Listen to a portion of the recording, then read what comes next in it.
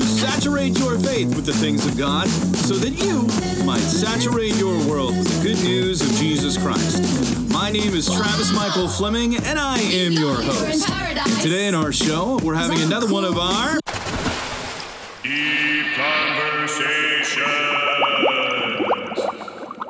From social media to politics to churches, it seems like everyone is divided into camps these days. You're either one of us or you're the enemy. There's no room for in between. There's no room for groups, friendships, nuance, even in family if you don't agree on every issue in every possible way. Seeing things differently on any level is seen not only as a problem, but as a complete betrayal. And some issues are dividing lines, and they have to be because God has laid it out within His Word. We cannot compromise the truth of who He is and what He has said in His Word, nor do we want to. But not everything that we face in our society today is a top-tier issue. Some things are second or third tier. Some things that we have been programmed to believe can't go together because of our political or cultural affiliations, but Jesus tells us that they actually do go together.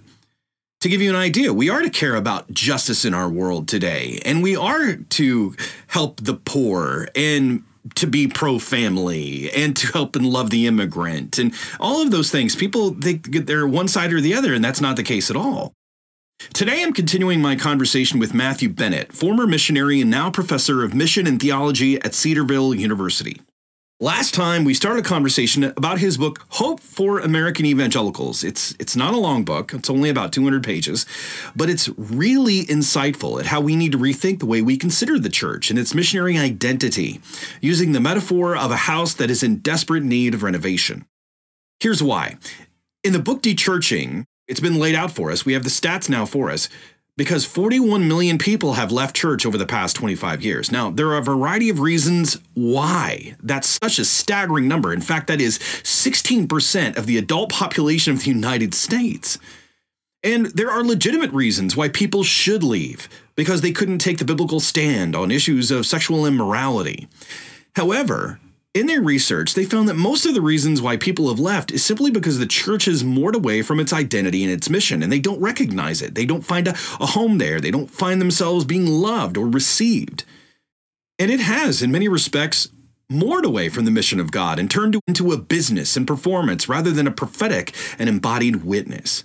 It's also why pastors are burning out, because they're doing something that God didn't intend for them to do. Now, I'm not saying that ministry is not hard. Ministry is hard, and it's going to give a measure of tiredness and weariness. But according to Barna, they asked pastors a series of questions in 2015 and then again in 2022, and the results are startling. Let me lay out some of these stats for you. In 2015, 72% of pastors said they felt very satisfied with their jobs. In 2022, 52%. So that's a drop of 20% in 7 years. That's really unheard of, statistically speaking. Spiritual well-being of pastors dropped from 27% to 14%. 27% is already pretty low. I mean, that's really low. These are the leaders of the churches. They need help. You who are out there that listen to this show, and I know we have a lot of different pastors and scholars and leaders in the church and in a variety of different capacities that listen. But when we look at these stats, if they are to be believed, and I think they are, that 41 million, really gets you, you see that there is a massive problem that best practices is not going to solve. There is a cancer, a rot in the church. And honestly, I think we have been coming together to trying to figure out how to cut that rot out and help the church move forward in a healthy manner. But let me give you a few more stats if you're not convinced yet. Physical well-being dropped from 27% to 9% among pastors. That's pretty bad too. Mental and emotional health plummeted from 39% to 11%. So only 11%. That means 89% of pastors say that they are not mentally and emotionally healthy. The overall quality of life that pastors feel has dipped from 42%, which was almost half, which again, still low, to 18% in 2022. The level of respect they felt from the community tanked from 22% to 10%. And the level of true friends dropped by 50% from 34% to 17%. An astonishing 40% of pastors now show a high risk of burnout compared to just 11% in 2015. That's an almost 400% increase. This is a crisis. This is a crisis. And I think what's bothered me so much is that I've talked to so many people and everyone knows what's wrong. I mean, that there's something wrong. And I've seen a lot of different well-meaning pastors and leaders like, we need to pray more. We need to evangelize more. But you got to get down and deep into the rot. What has been believed? What are the uncritical truths and messages and methods that have been received that have caused so many people to be dissatisfied? That's what we're dedicated to helping fix. And when we consider that the median age of a pastor in 2024 is going to be 60 years old, I mean, we've got to get our house in order and quickly. Because think about what that means. The median pastoral age or age of a pastor is 60 years old in 2024. That's crazy. That's why we're here. To give hope. And actually, there is hope. This is not all doom and gloom. Matthew's work is one of many that we have found over the last few years that we believe God is raising up to help point a way forward in small ways, in different places. That's why we keep bringing you all of these different authors. They offer up a different perspective, a different way forward. That's what all of our ministry and our episodes are about, pointing a way forward to Christians, leaders, and churches to effectively communicate the message of Jesus in this post-Christian moment. And we can't do this without you. We're in our end of the year fundraiser and have set a goal of $53,000. We started last week and already have had 3,700 come in with 49,300 left to go. And we can do it. And we know that you can help. We're asking you to sign up to be one of our monthly watering partners or give a one-time gift to help equip Christians, leaders, and churches to effectively communicate Jesus in this post-Christian moment. Thank you in advance. Now, let's get to the second part of my conversation with Matthew Bennett. Happy listening. Part of my sanctification is brothers and sisters who are willing to come to me and be like, Matt, we covenanted to display the gospel. And I just have to tell you, brother, like this part of your life, I don't see the gospel coming through in there. And I need to have the disposition to receive that at this one-on-one level in order that we better communally can manifest the truth that we've been called up into, the truth of the story of Scripture, that God has created a redeemed people and his kingdom is advancing despite all evidence to the contrary. And that's not going to happen with some national policy, but it's going to happen when I'm dealing rightly with the people that I'm rubbing shoulders with day in and day out. And that's not to dissuade us from having an involvement in political broader mechanisms. I mean, certainly we can use whatever the Lord affords us as a responsibility and opportunity to speak into, but our hope is not in some broad big box microwave fix, but it's in the slow work of seeing the gospel take root in every area of my life as I seek to help cultivate that in the lives of those that I've covenanted in relationship with. We like to call that here the missio holistic approach, where you are all of life is lived for the mission of God. You do address a chapter on when you talk about the living room that we have in some respect divorced theology from our real lives, that it has no greater effect. How have we really gone about divorcing it from real life, and how do we help integrate that back together? Because they really don't actually separate. It's like what goes with water. They go hand in hand. But How have we separated it? Yeah.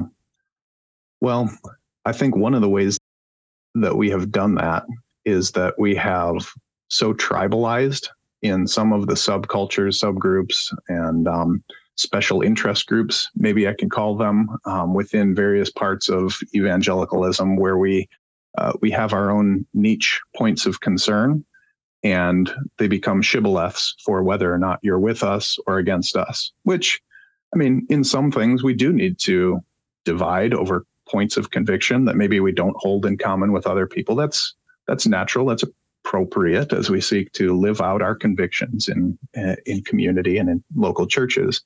But given the mechanism of social media, not to always be dogging on social media, but this is one way that we have sort of invited the whole world to watch us nitpick one another and destroy one another, devouring one another over, the minutia of what should be third tier issues.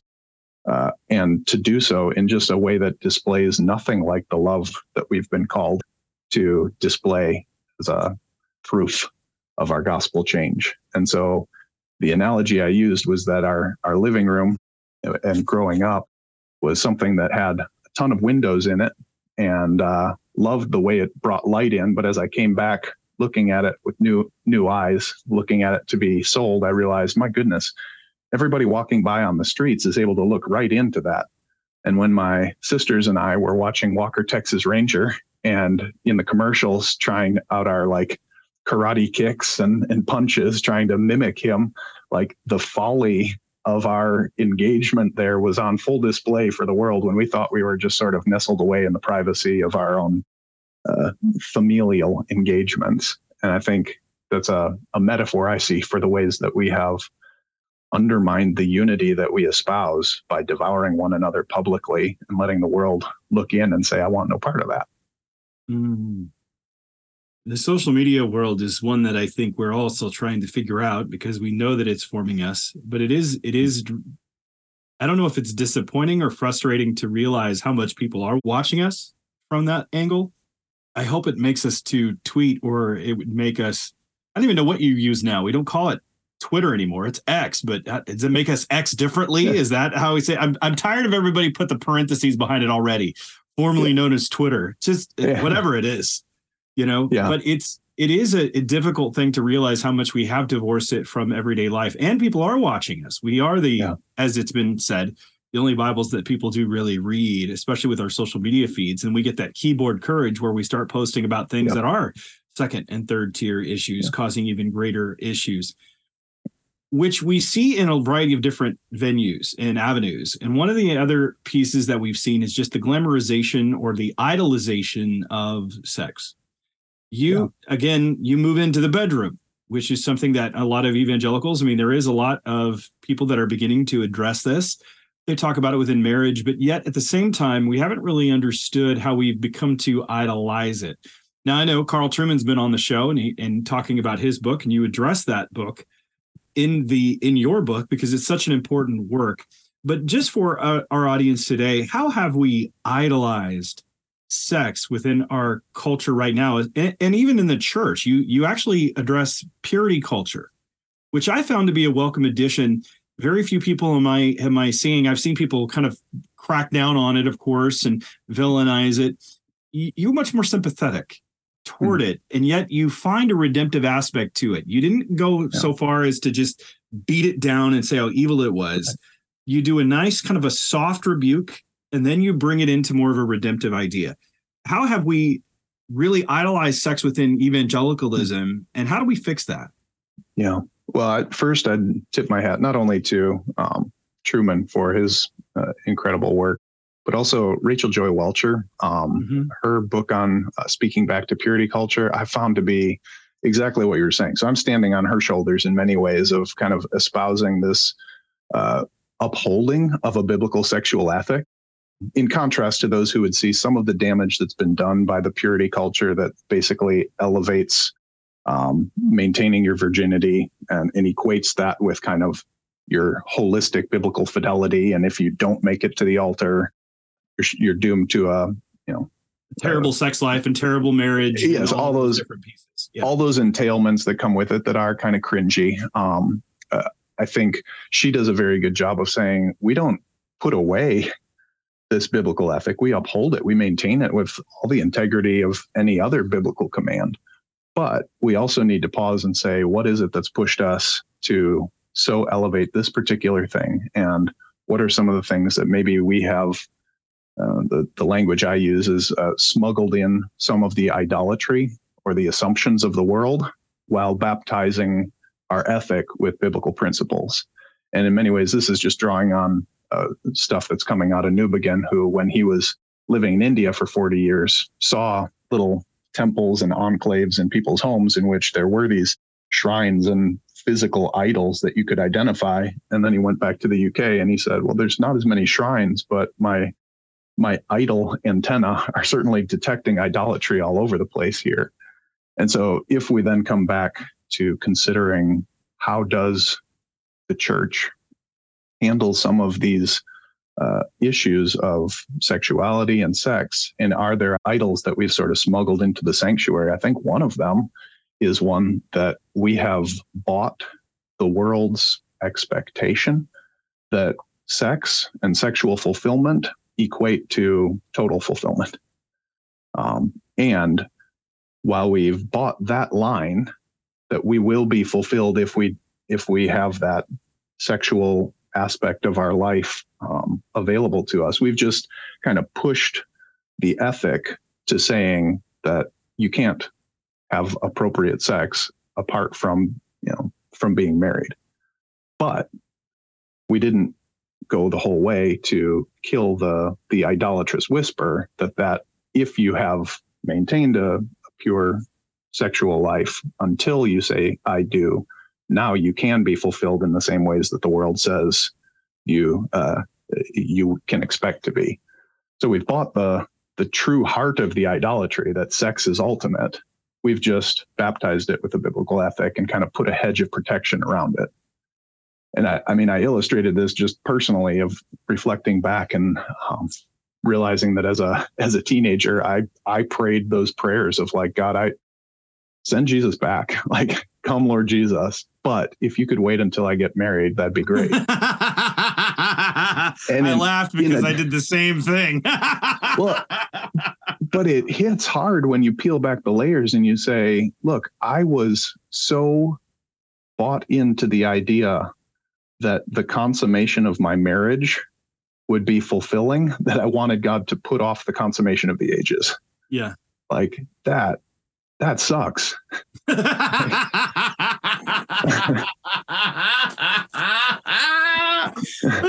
I love it when we get real with theology and bring it into real life. Yeah. It is so But true. doesn't that peel back how much we have so elevated sex to say that the presence of God restoring creation might not be everything that it needs to be if I haven't been able to engage in sex? Goodness. It is so crazy. And you've talked about this idea of idolatry, which we talk about a lot on the show. We talk about the cultural idolatries that are implicit within the Western culture. Western culture, we have said, is a wonderful thing. I mean, we get freedom, equality, education, technology. Vishal Mangalwadi's written about it in the book The Major World. Glenn Scrivener's written about it in The Air We Breathe. Dan Strange has talked a little bit about it. And we've even seen Tom Holland in his Dominion. I mean, all of these books have helped us form how wonderful our Western culture is. But within that are idolatries that come. And Mike Goheen has drawn out that really the goal of the Western cultural story is material prosperity. And there are these, with the freedoms that we have, we've gone into these different avenues trying to find meaning and purpose and all these different pieces that are there. But it is funny to me, as we talk about these idolatries being in the world, we fail to see how much they've crept into the church, as you've already alluded to. And I've seen it in other avenues where we talk about, let's talk about autonomy, for example, radical autonomy, where it's my body, I can do whatever I want to do. You can't tell me what to do. That's on one side of it. That's autonomy. But I remember talking to Nick Ripken, and Nick Ripken was talking about how there were so many people that he knew, that men who came to him and said, I would be a missionary, but I can't take my guns. And because of that, it seems so humorous, especially when I was in the Midwest. But now I'm here in the South. That is a very real thing. And I didn't realize how much it was part and parcel or warp and woof of the culture that I'm in right now. But there is that same idea. The thing is, it's the same idea of autonomy. Either way, you can't tell me what to do. You can't tell me what to do. They're just different sides of the same coin taken to its conclusion.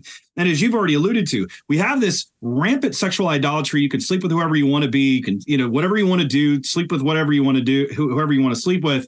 But then there's this, you still take the sexual part of it. And it's, if you have sex at all ever, then your whole married life is going to be ruined and you're going to live with this guilt and shame.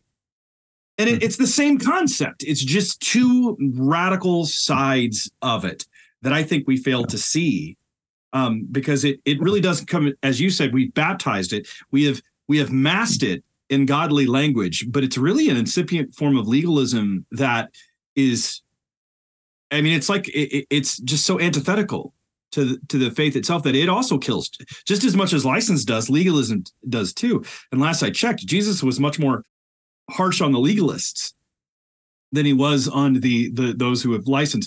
Not to say that either one's right? They're both some aspect of wrong, and we need to make sure that we do. And you've really said this well. we need to maintain the biblical sexual ethic as well as the different ethics that the scripture does. We're not saying don't follow the scripture, just don't build that hedge around it. Because when you do, it moves away from the gospel itself.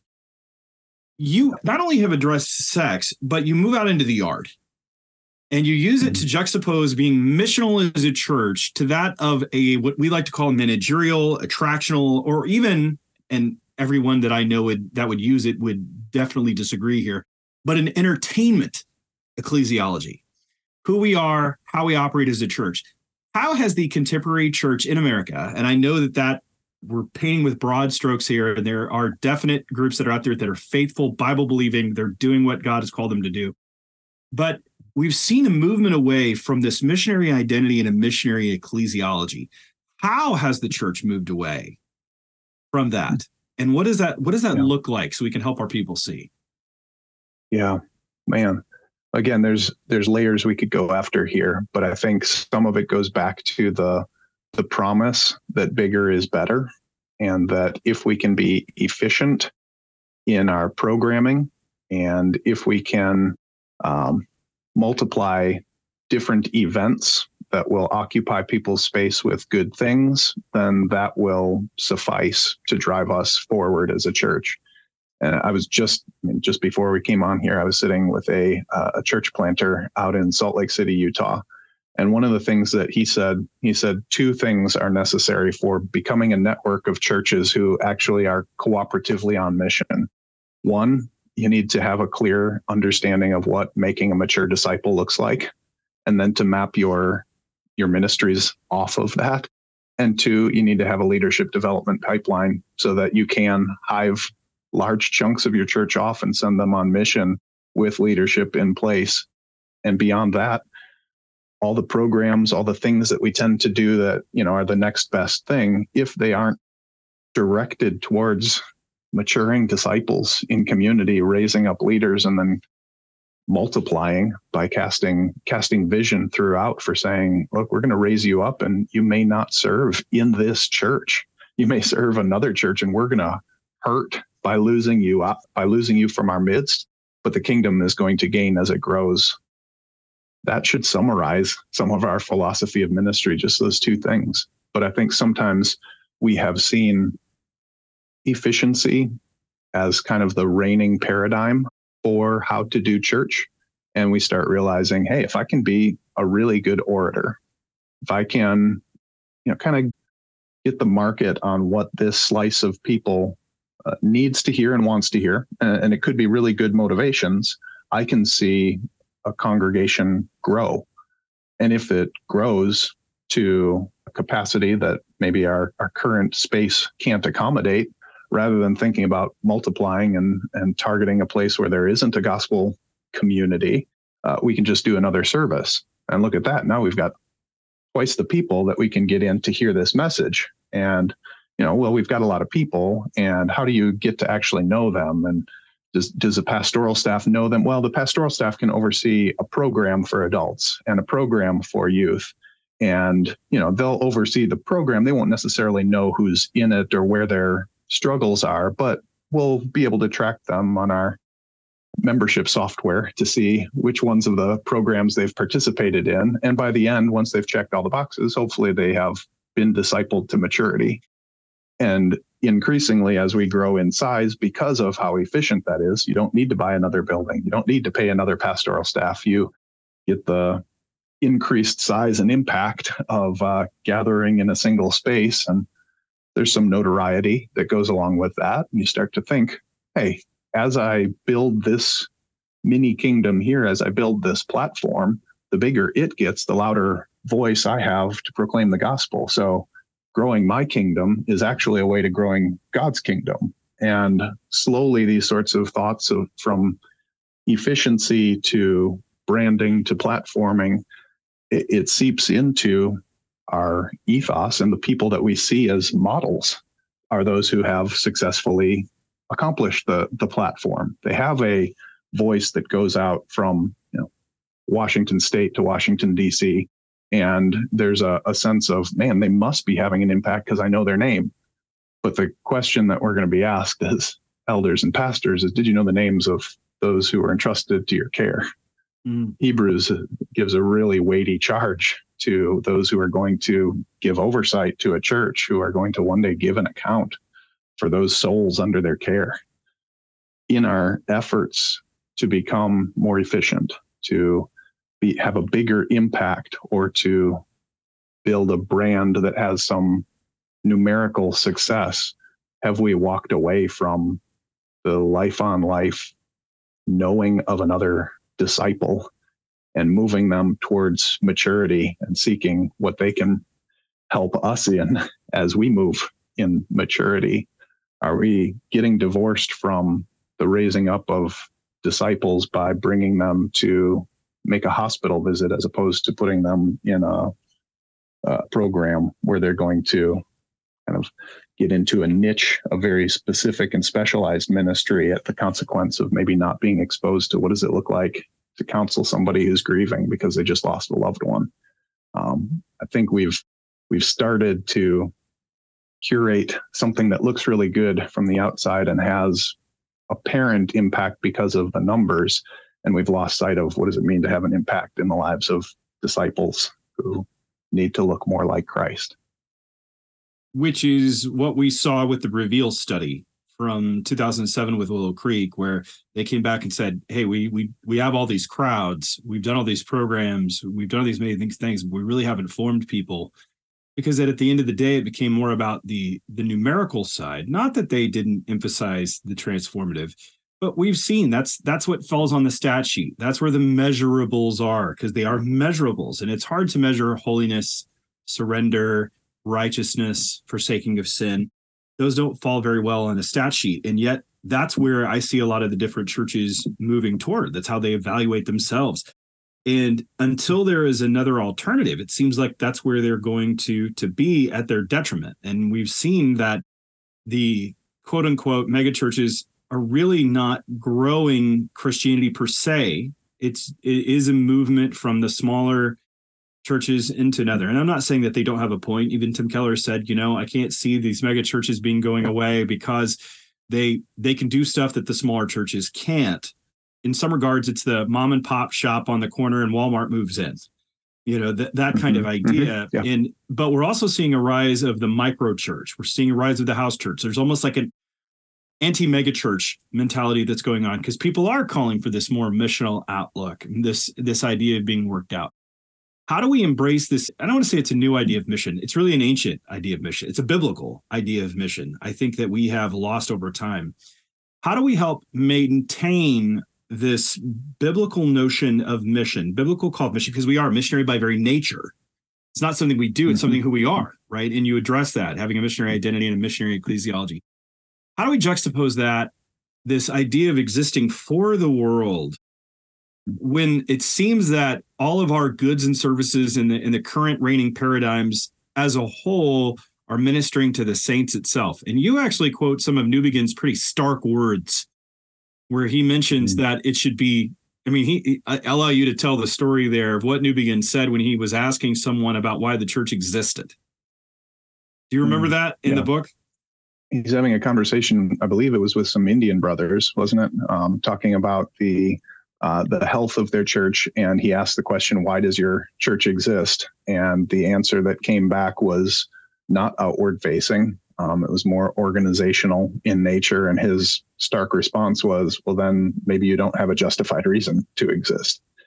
If there's not a kingdom vision, if there's not something that is not only curating disciples in a intellectual and formation sort of way for themselves, but casting them out on mission in order to have an impact in the spaces that this church is going to occupy, both in its gathered and scattered sense, then there's not a point. You're a club. That's a very, very loose paraphrase. But well, you also, in page 82, you talk about the difference between being a belief-focused and an action-focused church. And I like how you qualified that. I thought that was very interesting because I've seen that. I've heard other people. I actually know of one pastor. He got hired at a church and he asked the church to go serve the poor. And They were going on an event on a Saturday, and one person out of the entire 150 people showed up. And so the next day when everyone came to church, he put chains on the doors. It's like, I'm closing this church because we're not existing to help other people. And how do you juxtapose those two? Because we do know that we need to have right theology. We see that there are so many people especially within progressive Christianity, you've moved away from biblical Christianity completely. You're denying the truth of who Jesus is. I mean, you're questioning the very scriptures itself. How do we help people to maintain this tension between the two? Because we are to be belief. I mean, we are informed by our beliefs, as Kevin Van Hooser says. It's this drama of doctrine that we present to the world and this performance script on the stage of the world that we invite people to be a part of, and helping them to see that belief can be divorced from action. How do we help people to see that? Yeah. Well, again, I just think that sometimes maybe in any number of the things that we've already talked about, whether it's dividing across racial lines and doing a church that's a pocket of like or similar people, or whether it's the efficiency driven, we have common affinities, so we're going to utilize the homogeneous unit principle to drive towards our base and create a church of like people. If we are being brought into a body, and if we are a diverse body, then I need somebody, and I'm a teacher. I teach theology. I teach missions here in a classroom. Like, I probably skew towards the belief side of things. I need somebody in my church who's pulling at my shirt, being like, we've got to get out there. We need to be doing this and the other. And then I need to be speaking into his life to be like, yes. And we need to make sure that's grounded. And we need that tension of people who have perhaps maybe a bias on one side of the belief action line, but who are committed to saying, I know intellectually that even though I'm naturally predisposed to this side, that I need the other side. And so I need a brother who's opposite me in that regard. And we need to link arms, and we need to fight it out. And we need to be willing to be uncomfortable, not getting our preference in exclusive fashion, but rather saying, I need somebody to call me out on the things that I'm naturally predisposed to be blinded to. Yeah, as you said before, it's uncomfortable. And I think churches do tend to go to one or the other extreme. I know even with Mother Teresa, where she quotes Matthew 25, where I was sick and you visited me. She's like, we're not judged by our belief there. And it's like, well, that's true. Our actions, though, prove the reality of our beliefs. Yeah. And so that's that constant tension. I mean, even when Jesus gives the example of the Good Samaritan, I mean, of course, his belief was not right and the Jews go crazy, but his action was. Yeah. And so we have this constant tension between the two that we're always trying to figure out. And that tension pervades into so many different areas, and most notably into the political realm. Yeah. And you do address politics, which is not an easy subject, especially today. We talk about engagement. We talk about complete withdrawal. I mean, we've have all of these different vying voices where you get the Benedict option, which to remove for a time. You get more of the Douglas Wilson, the Christian nationalist, saying, let's take it over. And then you get those who are saying, let rend to Caesar what is Caesar's and to God what is God's. It has no involvement whatsoever, almost an Anabaptist position where we completely withdraw and we give ourselves over. How do we help then our people to see their responsibility? Because politics isn't going anywhere. Yeah. We are to seek, I would hope, the flourishing of God's kingdom and the opportunity. I mean, government's purpose is to restrain the evil and to enable the good. How do we then, as being involved in a political system, this democratic republic in which we find ourselves, how do we exercise our responsibility maturely and with good stewardship without over politicizing things to the point that it leads to division when we don't think people hold to the same issues that we do, which are second to third issues of importance that you've referred to? Yeah. Whew. That's loaded. I think the first thing, and really honestly, what I'm really trying to accomplish in this chapter is not to give every caveat that you could possibly want to know about in this regard. But I want to expose the fact that I think particularly in the spaces that I find myself inhabiting. I think that there is a set of lenses that we have put on that sit behind our gospel lenses, and those are our political lenses. And I think that we get a little squeamish if you are inclined towards a Republican position or Republican Party on most issues. We get squeamish not knowing what to do when we read Jesus saying, that we should care for the downtrodden, because that's a liberal verse. Mm-hmm. But what have we just done there? We've said, this verse belongs to a liberal category, and I'm uncomfortable with it, which shows that my priority is not my allegiance to Scripture and the ethic proposed by Scripture, but rather I've been given a pre-constructed bill of issues and stances on them. And this one that Jesus is espousing seems like it leads to running roughshod against some of those party line items. Well, what we've just seen there is that we've given preference not to reading Scripture and allowing the gospel and the word to be our lens of primary adjudication, where we would actually say, look, the endorsement of life from womb to tomb is an issue that Scripture drives us to, and immigration reform and the recognition of the human dignity at the border should also be. And instead of seeing tension in Scripture at some of those points, we should see tension in the fact maybe neither Republican nor Democrat are actually the saviors we're looking for. And I think what I'm really just trying to push for is to say, let's be very, very careful to remove those political lenses that we tend to operate under, and just simply read through the lens of Scripture and consider the issues as they come to us in a biblical perspective. And I think what we're going to find is that neither of these parties is the hope of the church. And I hope we do find that, because our hope is an unshakable kingdom. And at the same time, I don't want to be dismissive. As you mentioned, we live in a context where in our governmental system, I do think we have a moral obligation to speak according to our convictions by means of our vote, and to do so in ways that reflect our Christian beliefs. So our vote is not inconsequential.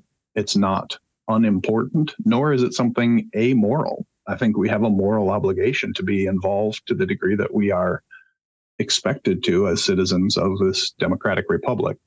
But our involvement must be divorced from where our ultimate hope is.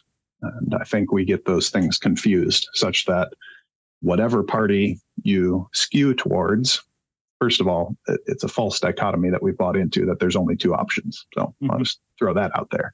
But whatever party we skew towards, if the opposing party wins in any given election, there's going to be voices on either side of the aisle who are wringing their hands saying, this is the end. This is apocalyptic.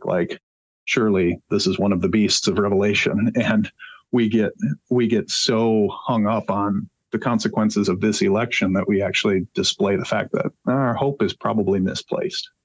We put too much weight on the outcomes here because we've thought that these are the answers. That is part and parcel of what really is what American evangelicalism has become, is dealing with those issues. And it's become so politicized that it's almost impossible to have a conversation on issues itself from a balanced biblical perspective without having one accuse you of compromising the integrity of the gospel on the other, whether it's dealing with refugees, which we had a church so full of them, and yet we're holding out the truth of the word of God and the exclusivity of Christ alone for salvation, and his death on the cross as a satisfying of the wrath of God. I mean, substitutionary atonement. So there is this idea that I was surprised when I started interacting with people that basically could not put those two together. They thought, if you're for this, you're for that party. And if you do this, you're that party. And I went, the Bible transcends these different political parties that we have today. And it's really hard to keep in tension in our very politicized world without feeling villainized by someone else.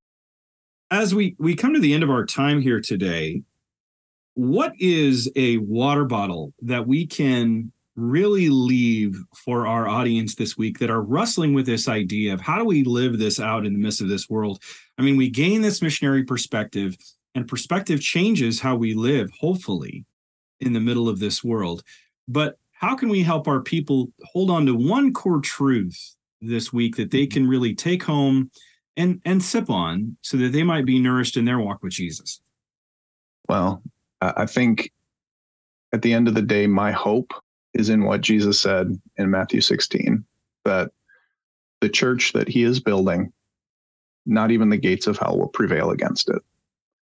And the church then strikes me as the center of the advance of the kingdom through the people that compose that church, and that church taking expression in local churches that see themselves as ambassadors, as signposts of the kingdom, as those who are to gather in worship and for discipleship and scatter on mission. I think as that happens, there is a refreshing trajectory that doesn't let go of either the things that we are disciplining ourselves towards in biblical fidelity, teaching doctrine, and all the things that we reinforce in our gathering, but also doesn't see it as something separated, a dichotomy of belief and action. And so even throughout, as we've been talking, as I conclude the book in the chapter, I kind of tip my hand to saying, look, I've been saying that we're going to look at this particular room through a missionary lens. But I think if Newbegin read my book, he would critique me on that very point, saying it's not that there's a lens of mission that we can choose to opt in on, but the Church of Jesus Christ is implicitly missional. It is part of the triune mission of God to make the name of God and the worship of him known as the water covers the sea. It's what God has called into being in Christ and by the Spirit, and what he has set as the signpost of the kingdom that one day he will consummate. And so when I think about church, you want to call it a water bottle, I kind of cheekily say all the things that we talked about in different types of church, whether it's mega church or belief-focused church or micro church or house church. I hate all that language, to be honest, because every time we add an adjective or some sort of a attribute of this particular church, it's the attribute that gets our attention, not the churchness. And so I want to call us back to just church. And maybe that's going to take the forms that it meets in a house. Maybe that's going to be a, quote unquote mega church, but neither of those are exempt from the expectations, responsibilities, demands of the Church of Jesus Christ to be in and for the place that he has put it, sovereignly trusting the reign of his kingdom to be manifest through the saints who gather and scatter on mission. So let's just be churches and not necessarily any particular brand of church. Some good words. Matt, how can people learn more about your ministry and what God's called you to do? How can they become part of something like that, follow along with you? Anything that I write, I usually put up on Twitter or X, whatever. That's pretty much the only thing I use it for these days. But my handle there is M.A. Bennett 82. You can follow me there. If you are listening and you are thinking of where to go to college, man, I'd love to have you come study here at Cedarville University. And if you're thinking about going overseas, I just recently have come on board with Reaching and Teaching International Ministries, and it's a church-centered missions agency through and through that sees the local church as the primary sender, and we simply seek to assist in that process as we see the agent and the aim of missions to be the planting of local churches. So would love to connect with you through any of those various options. Well, I will put those links in the show notes so that people can follow along and click on those. But I want to thank you for writing the book, and thank you for being a guest on Apollos Watered. It was a delight. My pleasure, Travis. Thank you. The church is Jesus's means of bringing about the kingdom of God to our world. It will prevail. That's a hopeful place to be. Even though the stats don't look good, God is still on the throne and he's going to do his work. And I believe that he wants to do his work here, that he's not done with the United States, that he's not done with the church in the West, in North America, or in Europe, and that he's going to create something entirely new. And we want to help build a bridge to whatever that is. We think there is hope. I really do resonate with Matthew's message in Hope for American Evangelicals. I think his metaphor of a house in need of renovation is very appropriate for today, and I really appreciate that over and over he shows us that too often we have separated things like the Bible, the gospel, and what it says we ought not to separate. Jesus came to reconcile us to God and to one another. That has implications for every area of our lives. And too often we have traded in one part of who we are in a desperate attempt to keep another part. But the truth is, when we compromise in this way, we lose sight of our mission. We allow idols to creep in. We allow someone else's mission to become more important than the mission of Jesus. We've wrestled internally with terms like mission and missional, missionary, and more, because we know that people either hear a buzzword or relegate it to some place over there that's all about evangelism in a very preconceived way and for some kind of spiritual class that doesn't really relate to where the rest of us live. That couldn't be further from the truth for us. And same with Matthew. Matthew's charge that the church is missional, no matter what its size or shape, where it is really important, because we exist to proclaim, to live, to be Christ's kingdom in the world he has placed us in. And as he has said, the gates of hell will not prevail against it. That's a good word, a hopeful word, and it's who we are. I want to thank our Apollos Watered team for helping us to water your world. That's it for today. And again, don't forget to join our watering team to help us meet our end of the year financial goal. That's it for today's show, everyone. Stay watered, everybody.